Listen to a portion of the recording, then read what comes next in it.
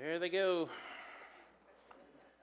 I always love watching them run out of here. They're so happy. Yeah, run out of here. Well, this morning was quite an adventure. I got up and tried to print my sermon off, and our printer wouldn't work. So I was like, no problem. I'll get it at church. So I came up to church, and the printer's busted. So I sat down and scribbled real fast on a piece of scrap paper, I think what I was going to talk about. I don't remember. I make half this up anyways, I think. So when I was a kid, one of my favorite football coaches was Don Shula. You young guys may not remember who Don Shula was, but for a long time he was the coach of the Miami Dolphins. And I believe he even coached another team before that. That's before my time. But he, of course, was a very successful coach. And one of the things that they asked him, what's the secret of your success? And Shula used to brag about how much he was a grinder. I'm a grinder. Well, what do you mean, Coach? Oh, man, I am constantly in the office breaking down film. I'm evaluating players. I'm scouting the other team. I'm going through statistics. I mean, we grind. We just keep after it. And people who work on my staff, well, they got to be grinders too. They got to get in there and work. And, people who think this is a 9-to-5 job, well, no. I mean, we'll put in 80, 90 hours a week or more and keep grinding. Almost to the point where it became, within the coaching community, being a grinder was a badge of honor. It was something that everybody aspired to. Woody Hayes used to sleep in his office. They used to, they'd go in there, people would go in the middle of the night, and he'd be sitting there asleep. The film would just be, had run out, but it just kept going. He'd just sitting in there. He'd wake up and start working again, and just keep going. And almost to the point where it became almost a mythology. Woody Hayes and all the time he spent in there working and going after it, and just how amazing that was. Well, Don Shula told this story one time how he had worked so hard and he was so focused on what he had done. He went home in the middle of the night, 2 o'clock in the morning, got a couple hours of sleep, back up, showered, out the door, and heading back to the office. Got to go back to work. Got to start grinding. Well, his wife had left a message on the door. It said, take out the trash. So Shula, he gets the trash and he throws it in the back of his car, in the back seat, because he's just going to, at the end of the driveway, he's going to set it out. Of course, he gets in the car and he's thinking football already, and right on to practice facility, shut the door, locked the car, went and started working. He grinded all that day, spent the whole night there, got up the next day, grinded the whole other day, and then that evening finally decided to go home, opened up the door to his car, and it just stunk to heaven in there. Because he had left his trash in there, and it had been in there, down in the Miami heat, it gets nice and toasty in there, and he said the rest of the season, his car, it just stunk like that. And I got to thinking about, as far as people go, many of us, we go and go and go and go to the point where everything stinks. We just flat run out of energy. We lose focus. We just flat get overwhelmed. It's so easy to get overwhelmed in today's society, especially in a society that really kind of champions the people who are grinders. Keep going, keep working. We like people who work. People who can pull themselves up by their own bootstraps and make something, the old Protestant work ethic. I can do it myself. I'm going to work hard. I don't need any help. One of my best friends, he says, we were talking one day, what does it mean to be a man? I don't know what brought that on, but being a man is taking care of your family. To me, that's what being a man is. I have to take care of the house, get the bills paid, And if I can't do those things, I don't feel like I'm being a man. And I'm like, man, I must not be a man then, because I'm horrible with the bills. And, I'm the type, in college, I'd be driving to class, and there'd be like McDonald's stuff packed, stacked up in the back seat, all the trash, whoop, throw back there. Not too worried about that. If you have your Bibles, turn to Numbers chapter 11. And Numbers is, for those of you who are still learning where things are in the Bible, Numbers is towards the beginning of the Bible. I think it's the fourth book in Numbers chapter 11. Now, for most people, unless you're Jewish or you're really interested in the history of the Hebrew people, you're probably not going to spend a whole lot of time in Numbers. But, for people today who are so overwhelmed, who have so much going on, and I would throw myself in that category, a lot of you would. This is going to make a lot of sense. Now, in Numbers chapter 11, of course, Moses had led the people out of Egypt. They've made their way into the, past the sea, and now they're out and kind of into the desert, and they got to feed all these people and take care of them, and they got to kind of fight their way out, and there's all this conflict and strife going on. Chapter 11, now the people became like those who complain of adversity in the hearing of the Lord. And when the Lord heard it, his anger was kindled, and the fire of the Lord burned among them and consumed some of the outskirts of the camp. That'll teach you for crying about it and whining. And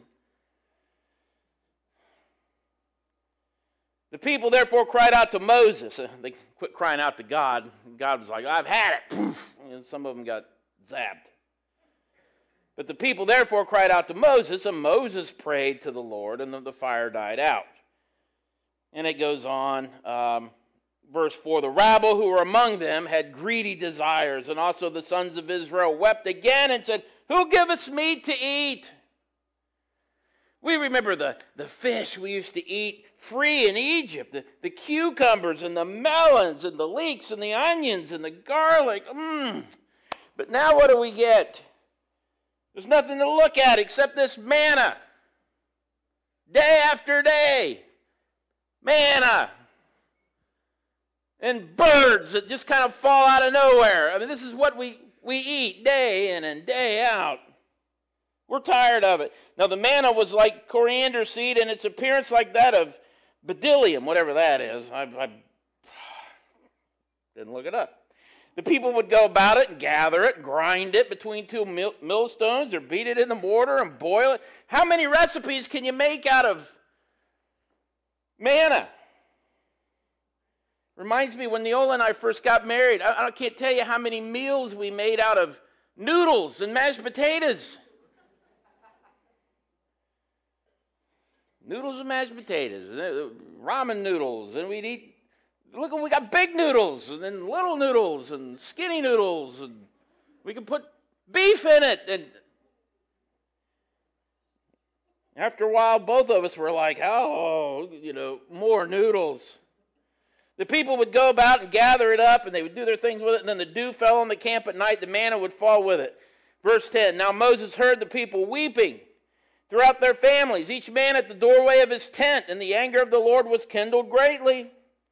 Moses was displeased. So Moses said to the Lord, why have you been so hard on your servant? Why have I not found favor in your sight, that you have laid the burden of all this people on me? All they do is they cry and they throw a fit and they complain about everything. And verse 12, was it I who conceived all this people? Was it I who brought them forth, that you should say to me, carry them in your bosom as a nurse carries a nursing infant?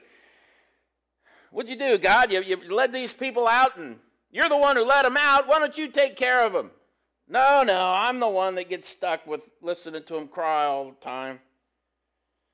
Verse 13, where am I to get meat to give to all these people? For they weep before me, saying, give us meat that we may eat. Verse 14, I alone am not able to carry all these people because it's too burdensome. So if you're going to deal fuss with me, please kill me at once. Just kill me now. You ever get to the point where you're like, you know what, Lord, just take me now. I'm fed up. I've had it. This is what the Christian life's supposed to be. You know, I'm burned out. I've had it. People are on my last nerve. Lord, take me now. When I was a little kid, I always laughed at Fred Sanford. This is the big one. Was a Christian, and I found myself, threatening to have the big one for many times. Take me now, Lord, take me now. So here we have Moses, who's royally fed up. He's had it. He's a leader of the people. He has huge responsibilities. God has placed that responsibility upon his shoulders. And yes, Moses, you're the one that's got to listen to these people cry and whine and fuss.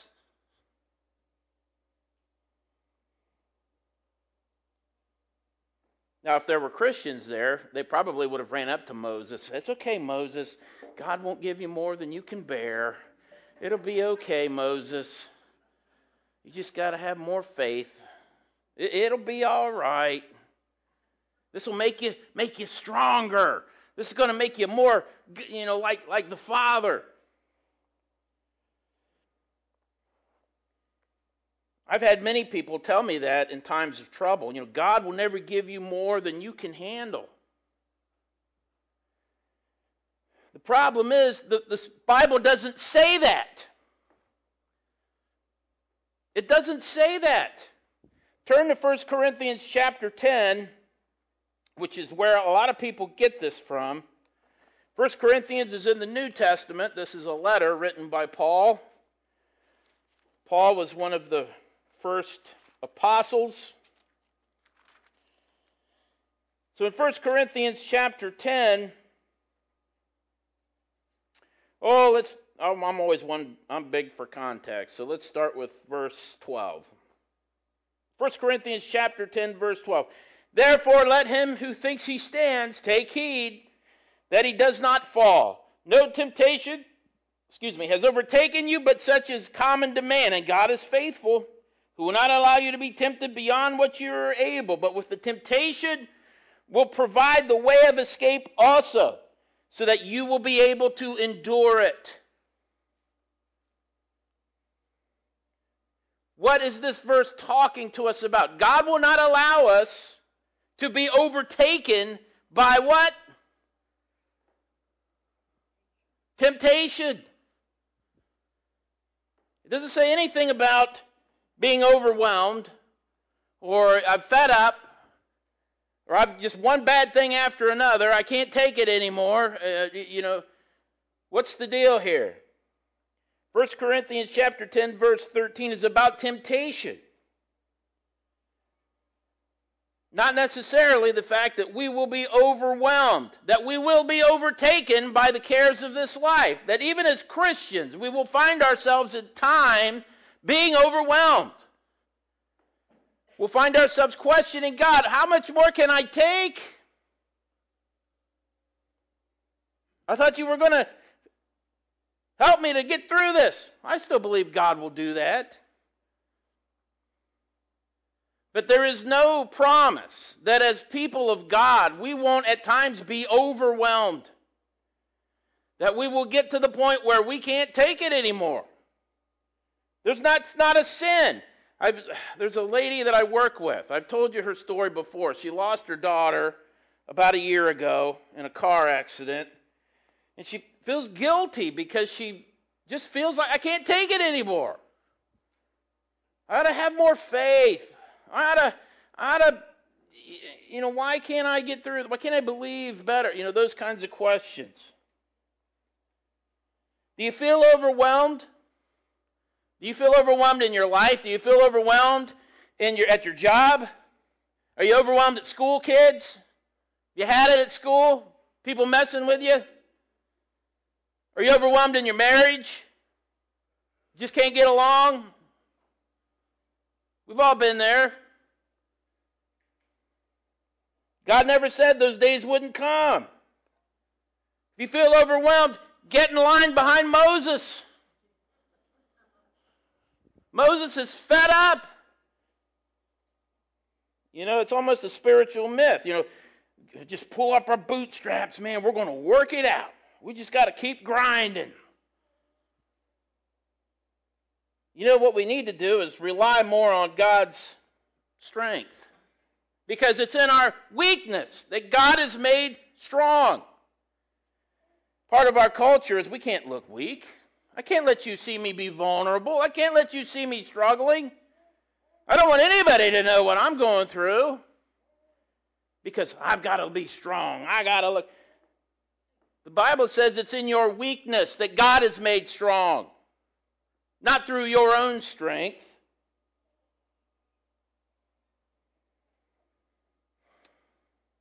Another thing I've heard, you know, God will let you bend a little bit, but not break. I'm not so sure about that either, because I know God loves broken things. When I was saved, I was a pretty broken person. Many of you, your stories are very, very much the same. God wants to take broken people, and that's where His strength is demonstrated. Now I can really get busy, God says. Now that you're broken. Because we have to learn to rely on God, rely on His strength. I actually read this out of a magazine article, but I went and did some research on myself to see if this was really true. And I found at least 45 to 50 blogs, websites, all of it dealing with this idea that God will not give me more than I can handle. And then it would talk about all these stories and all these different things. And a lot of it, I think they just missed the point. You know, yes, God wants to work with you when you're broken. He didn't want to save us out of every calamity. Because it's through those things that God really begins to move. Now, God does not want ill for His children. He doesn't want anybody to suffer. There are many passages of Scripture that talk about that. But the world is what it is. We live in a fallen world where there is pain, where there is suffering. But we have a God who will work with us through those times. I've often said, you've heard me use this illustration before. I may someday be in the kingdom and the Lord may say, John, you were way off on that one. But, I really believe in times of tragedy for the people of God as we go through, like accidents and crashes, 9/11. Unless it be His specific will, we'll go through that. But He will go with it with us. He won't leave us alone. We won't be by ourselves. I'm going with you through the wilderness. Yeah, I found 45 to 50 blogs probably, God's not going to give you more than you can handle. You can just pick yourself right up, Christian, up by your bootstraps, because you're strong enough in the Lord. You can do it. Man, that all sounds great. But I know there have been plenty of times when I've said, Lord, this is the big one. Take me now, like Moses. It was interesting. Most of these blogs were written by women. Not that women are whiners. That's not the point. But I think it's because in a lot of the situations, a lot of it was about home life. Women do a lot of the heavy lifting.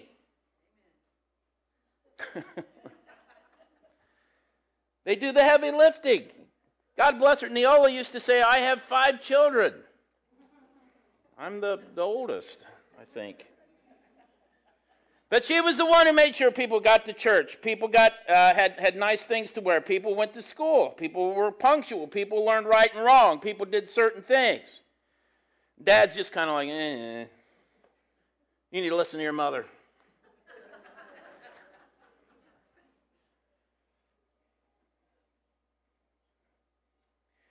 Let's turn to Luke chapter 10. You've all heard this story, I'm sure. Luke, speaking of somebody who was doing the heavy lifting and was pretty worn out. Luke chapter 10, start at verse 38. This is the story of Martha and Mary and Jesus. Jesus is coming to visit, and they're trying to, okay, the Lord's coming. What are we going to do? If you're like me, like my mom will text me, hey, we're thinking of stopping by. Is that okay? Yeah, sure, Mom. Come on over. We know we got about 10 minutes exactly to run through the house, put things away, clean up, run around, And then she shows up and we're like, oh, we've just been hanging out, not doing anything. Luke chapter 10, verse 38. Now as they were traveling along, he entered a village. And a woman named Martha welcomed him into her home. She had a sister called Mary who was seated at the Lord's feet listening to his word. But Martha was distracted with all her preparations. And she came to him and said, Lord, do you not care that my sister has left me alone to do all the serving? Tell her to help me. Lord, we're happy to have you here. We got a lot to do. Can you please tell her to come here and help me? I'm sure there were other people there. Men were there. Other women were there. But the Lord answered and said, Martha, Martha, you're worried and bothered about so many things. But only one thing is necessary, for Mary has chosen the good part, which shall not be taken away from her. How'd you like to be Martha? You said what? But we got all this stuff it's got to get. No, the important thing is, look, I'm here. The Lord is here. Come on in and sit down. That's the important part. Doesn't matter what your house looks like. Doesn't matter what your car looks like. What matters is that the priorities are set. Martha, you're overwhelmed and you're fed up with a lot of things in life. You're worried about a lot of stuff that, frankly, it doesn't matter. You're letting yourself get overwhelmed. Let's go back to Exodus chapter 18. I know it's a tour de force, or however you say that, a tour de force of the Bible. We're going back and forth here. Exodus chapter 18. Exodus would be the second book of the Bible, towards the front. Exodus is about the Exodus, the leaving of the people of the Hebrew people from Egypt. Exodus chapter 18. Now remember Moses, last time we talked about him, he was pretty well fed up with all his responsibilities, with all the whining and the crying and all the stuff going on with the family. Exodus chapter 18. Chapter 18, let's start at verse 17. Moses' father-in-law said to him, look, the thing that you're doing is not good. Every son-in-law likes to hear his father-in-law say, hey, you know what, you're screwing up, buddy. Well, let me tell you how you really ought to. Yeah, we really love that. Verse 18, you will surely wear out, both yourself and these people who are with you, for the task is too heavy for you. You can't do it alone. Now listen to me. I'll give you counsel and God be with you. You be the people's representative before God, and you bring the disputes to God. Then teach them the statutes and the laws, and make known to them the way in which they are to walk and the work they are to do. Furthermore, you shall select out of all the people able men who will fear God, men of truth. Those who hate dishonest gain, you shall place these over them as leaders. And it goes on, basically, you need to go out and get some people to help. You can't do this all by yourself.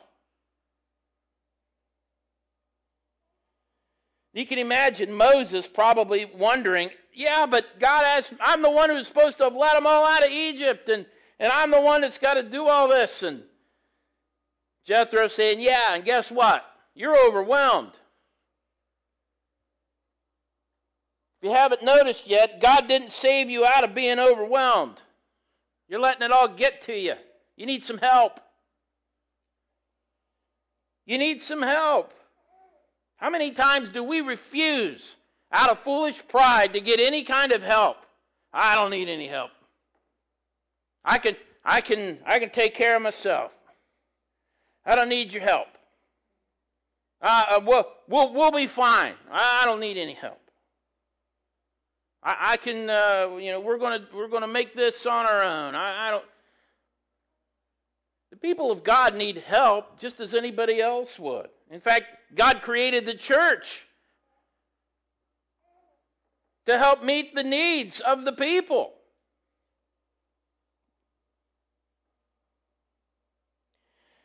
Of all people, the Apostle Paul,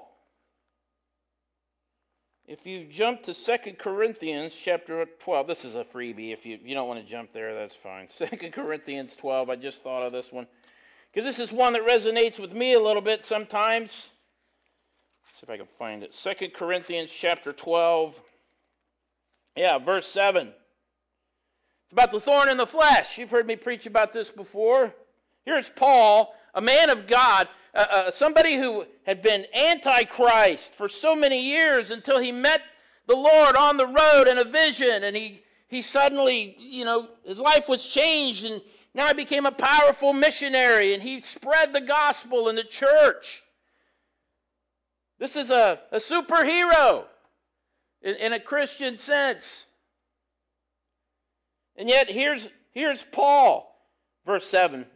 Chapter 12, verse 7. Because of the surpassing greatness of the revelations, for this reason, to keep me from exalting myself, there was given to me a thorn in the flesh, a messenger of Satan to torment me, to keep me from exalting myself. Thanks a lot, God. I did all this stuff. You called me out, and basically, to make this in 21st century, so that I wouldn't get a fat head, God give me a thorn in the flesh. Just to remind me of what's really important. Lest I suddenly feel like I'm the one who's all that and wonderful. And considering this, I implored the Lord 3 times that it might leave me. Have you ever had things in your life, sins in your life, where you have prayed and prayed and prayed to God, take this away? He doesn't take it away.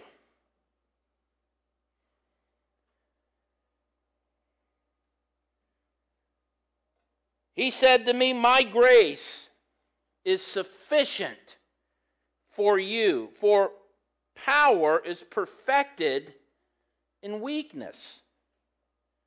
Most gladly, therefore, I would rather boast about my weaknesses, so that the power of Christ may dwell in me. When's the last time you boasted about your weaknesses?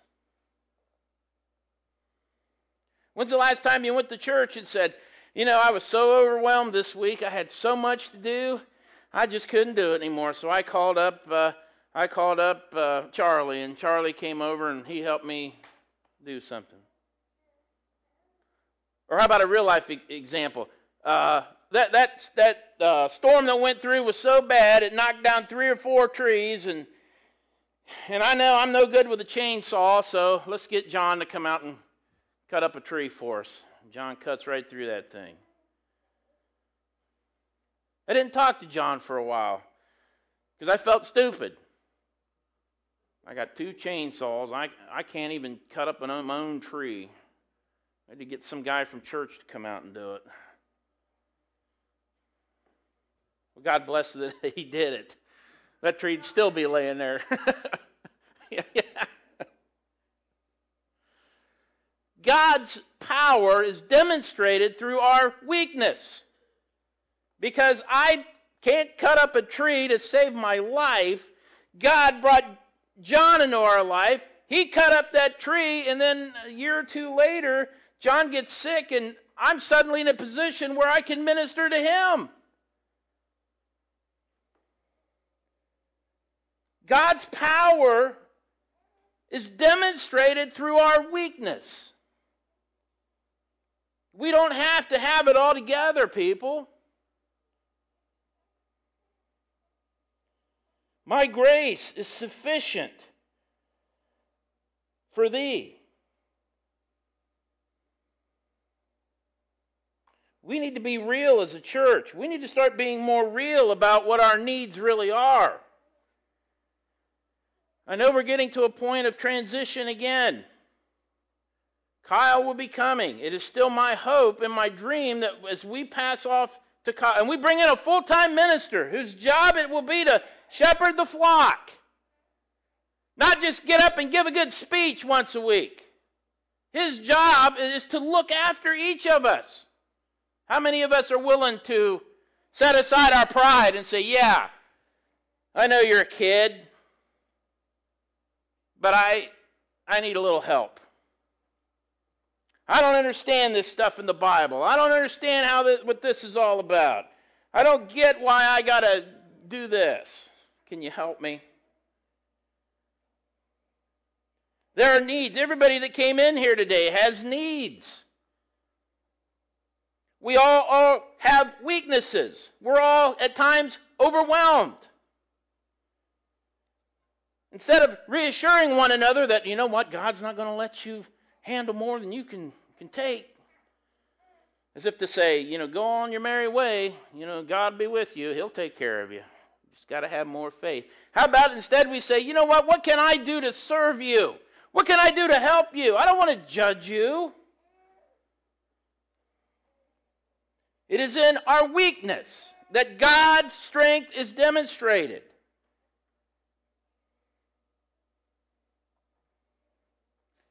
Our church has needs. There are concerns that I have about our congregation. Any group of people that you have, you're going to have things come up. But I know some of you are struggling. Some of you want to pretend you're not struggling, but you are, because I've been there. We have brothers and sisters who haven't been here in months. And I'll call them up and, I'm thinking about coming back. And all I want them to say is, you know what? I'm just a mess. Because now God's strength can be demonstrated through that. And that's what this church should be about. When you come in through these doors, all of the guards, all of the walls ought to just... No, I don't want to go around confessing everything. We're not like the Methodists with all the confessors, how they get together and they spill their guts to each other and stuff. I don't think we want to go to that. But if we have a legitimate need, if we're overwhelmed, don't be afraid to ask for help. And if I can't help you, I can find somebody that can. I had a huge need in my life one time. I reached out to somebody in this church. They pointed me in a good direction. I had to get some help. And it benefited me. It helped my life. But I had to be finally broken enough to say, look, I got a problem. I can't do... And somebody else had to have lost enough pride to say, look, I can't help you. I don't want to pretend to be Superman here, so you go talk to this guy. He'll fix you up. Oh, foolish pride. Oh, how I hate pride. It's my middle name. You probably put that on my headstone. Here's John. Wrestled with pride his whole life. Well, all of us have needs. We all want to be real. I'm just encouraging you today. If you have a need in your life, understand that God doesn't want you to wallow in that need and somehow magically one day you're going to get super strength and bust through it. And God wants us to rely on one another. God wants us to be broken before Him so that then He, through His mighty strength and His power, can lift us up. Don't be afraid to be like Moses and say, Lord, I've had it. I've fed up, I've had it. That's not a sin. That's part of the human condition. We all get to that point. And it's at that point God says, yes, now I can really get to work. Now my power is perfected through weakness. Shall we pray? Father in heaven, I thank you for this day. Lord, help us as a people to love you and to understand that, sometimes we all get overwhelmed. And maybe in some ways it pleases you that we get overwhelmed so that we finally begin to call out to you for help so that through our weakness your strength can be demonstrated. It's like the Bible said, Lord, if we're going to boast about anything, let us boast about our weaknesses. See how God helped me through this weakness. I couldn't do it myself, but God could. Father, we love you today in the name of Jesus. Amen.